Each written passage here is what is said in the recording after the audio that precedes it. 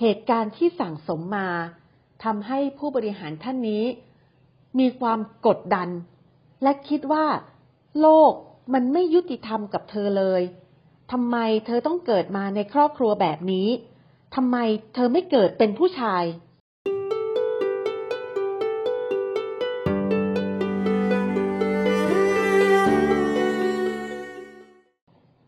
สวัสดีค่ะนี่คือพอดแคสต์ Miracle Life Coach ดิฉันร่มฉัตรพัฒนสิริบุญเจริญค่ะ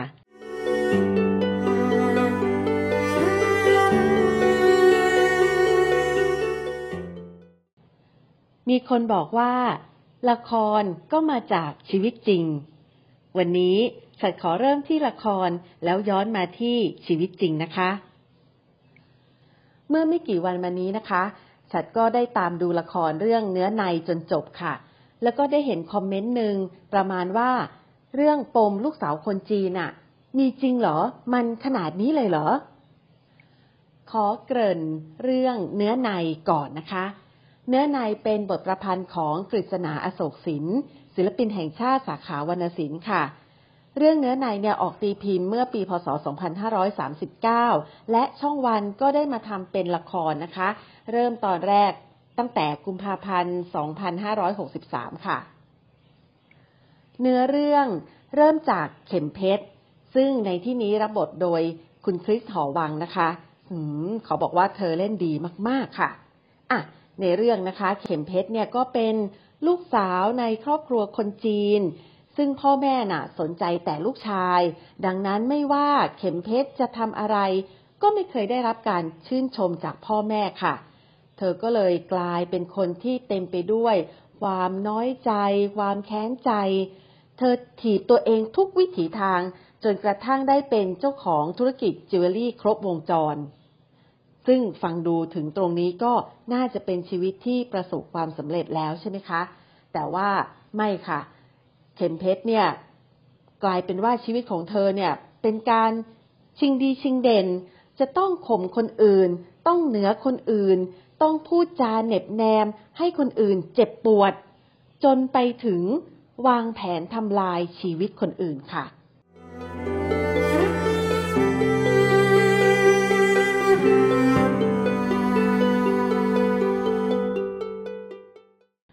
และในเรื่องเนี่ยก็จะมีตัวละครตัวอื่นนะคะก็ได้แก่ราเชนปลีวีนา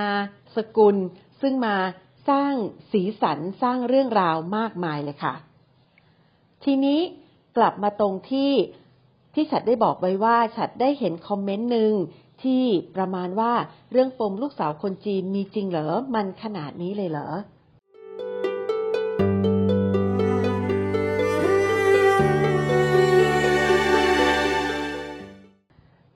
ก็ขอเล่าประสบการณ์ของเราจากการโค้ชผู้บริหารซึ่งเป็นลูกสาวในครอบครัวคนจีนนะคะผู้บริหารสุภาพสตรีท่านนี้ระบุปัญหามาว่าเธอไม่มีความสุขไม่มีใครรักไม่มีใครสนใจเธอพอมาสู่กระบวนการโค้ชของเราซึ่งเราใช้ศาสตร์หลักคือ NLP นะคะแล้วก็ในการพบกันครั้งนี้เนี่ยเราก็แบ่งสเต็ปออกเป็นหลักๆ3ขั้นตอนนะคะอันแรกก็คือการสืบค้นเรื่องราวในอดีตสเต็ปที่2ก็คือการทลายอารมณ์ลบและสร้างอารมณ์บวกและในสเต็ปที่3นะคะก็คือการ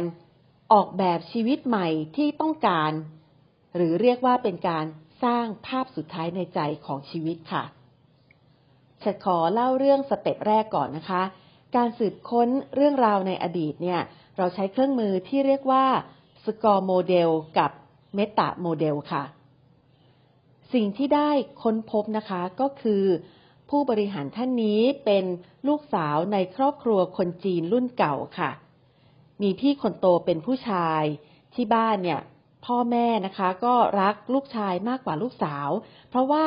ลูกชายจะเป็นผู้สืบทอดเป็นผู้สืบวงตระกูลได้แต่ผู้หญิงแต่งงานแล้วก็ต้องออกจากบ้านออกไปอยู่กับครอบครัวสามีดังนั้นคุณพ่อคุณแม่ก็เลยเลี้ยงดูให้ลูกชายเป็นใหญ่ค่ะ ลูกชายทำอะไรผิดก็จะไม่โดนดุไม่โดนว่าและถ้าลูกชายเล่นกับลูกสาวก็คือผู้บริหารท่านนี้นะคะถ้าหากว่าเล่นกันแล้วลูกชายล้มลงเจ็บมีแผลปรากฏว่าลูกสาวโดนตีค่ะ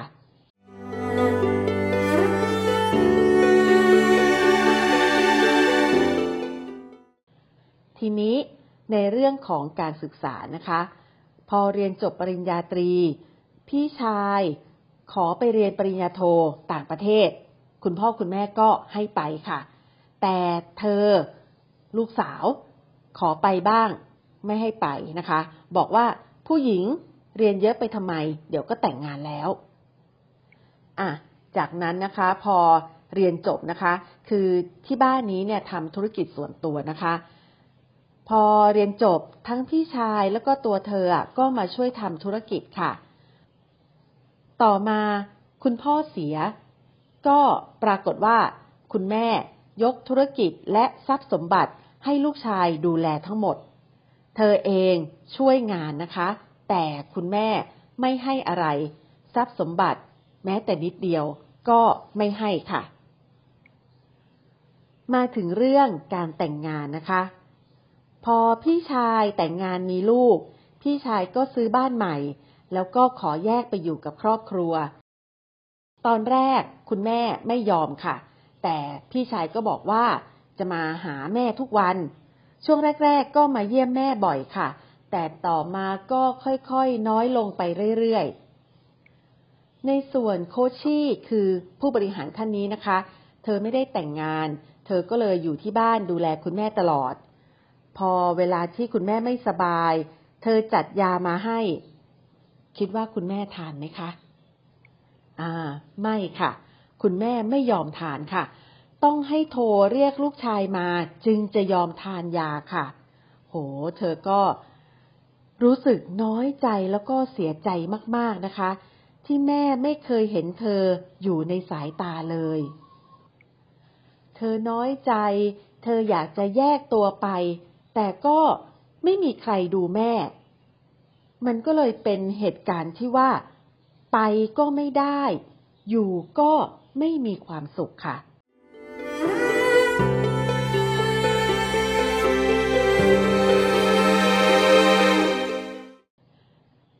เหตุการณ์ที่สั่งสมมาทำให้ผู้บริหารท่านนี้มีความกดดันและคิดว่าโลกมันไม่ยุติธรรมกับเธอเลยทำไมเธอต้องเกิดมาในครอบครัวแบบนี้ทำไมเธอไม่เกิดเป็นผู้ชาย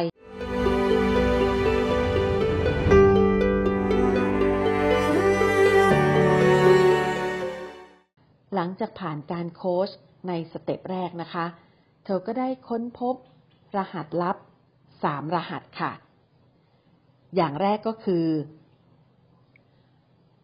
เธอได้ค้นพบคำพูดที่เธอพูดกับตัวเองนั่นก็คือเธอพูดกับตัวเองว่าเธอไม่มีตัวตนรหัสลับอันที่2ความรู้สึกค่ะความรู้สึกของเธอคือรู้สึกเศร้าท้อแท้โดดเดี่ยวและรหัสลับอันที่3นะคะเป็นเรื่องของพฤติกรรมค่ะพฤติกรรมของเธอจึงเป็นคนที่ใช้ชีวิตแบบเป็นคนเงียบๆเก็บกดอยู่ไปวันๆไม่มีความสุขและในกระบวนการโค้ชในสเต็ปนี้นะคะเธอก็เกิดการตระหนักรู้และยอมรับอย่างแท้จริงว่า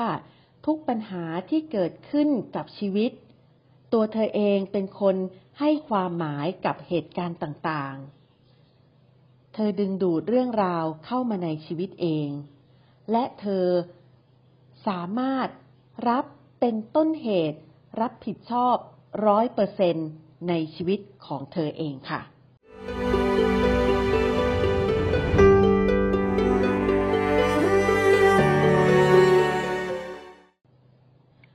จากนั้นก็มาสู่สเต็ปที่2นะคะเราใช้กระบวนการ Collapse Anchor เพื่อทลายอารมณ์ลบและสร้างอารมณ์บวกและก็ใช้เครื่องมือที่เรียกว่า perceptual position ให้เธอได้มีโอกาสเข้าไปในโลกของคุณแม่เธอเพื่อจะได้เข้าไปถึงความคิดของท่านค่ะ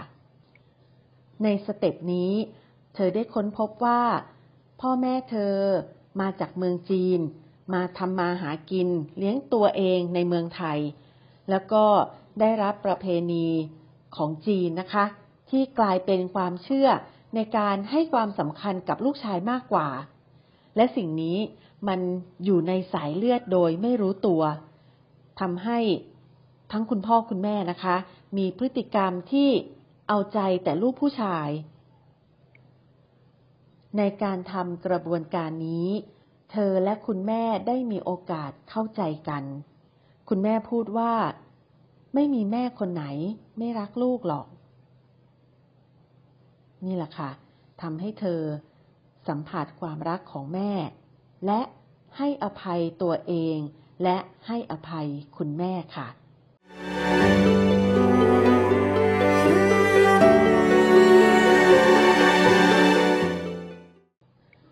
ด้วยเครื่องมือ perceptual position นะคะก็ทำให้โลกภายในของเธอเปลี่ยนไปมุมมองที่เคยตัดสินคุณแม่พลิกไปเธอสามารถมีความสุขและอยู่กับคุณแม่ในแบบที่คุณแม่เป็นเหมือนเดิมได้เธอไม่ต้องคอยคิดเปรียบเทียบกับพี่ชายอีกต่อไปแล้วค่ะ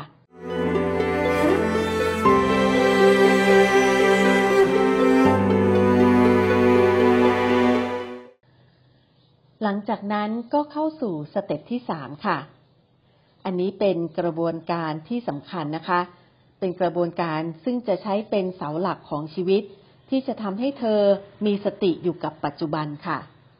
เราใช้เครื่องมือที่เรียกว่ามิลตันโมเดลให้เธอได้สร้างภาพสุดท้ายในใจที่เธอเป็นผู้ออกแบบภาพอนาคตที่เธอเลือกเองกำหนดเองโดยมีความรักที่เริ่มจากตัวเธอเป็นบริบทที่สำคัญในการใช้ชีวิตและดูแลคุณแม่และทุกคนในครอบครัวได้อย่างมีความสุขค่ะ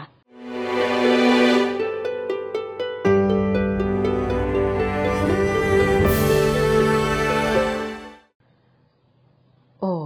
เรียกได้ว่าแฮปปี้เอนดิ้งนะคะ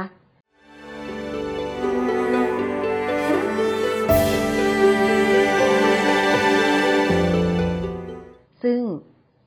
ทั้งพี่ใหญ่และฉัตรนะคะพี่ใหญ่คือหุ้นส่วนฉัตรนะคะเราดีใจกับเธอมากๆค่ะเธอเป็นคนเก่งเป็นคนมีความรับผิดชอบเป็นคนที่มีความกตัญญูอย่างที่สุดเธอคู่ควรที่จะมีชีวิตที่มีความสุขค่ะ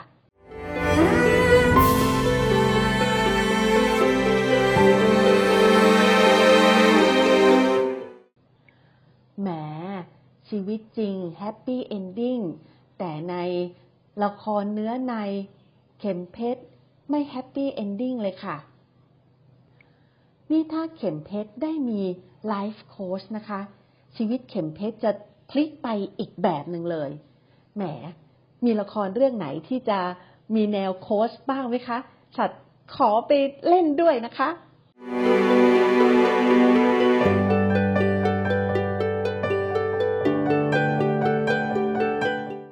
ค่ะและสำหรับคลิปนี้นะคะขอบพระคุณสำหรับการติดตามรับชมรับฟังค่ะและพบกันใหม่ในครั้งหน้านะคะขอบพระคุณค่ะสวัสดีค่ะ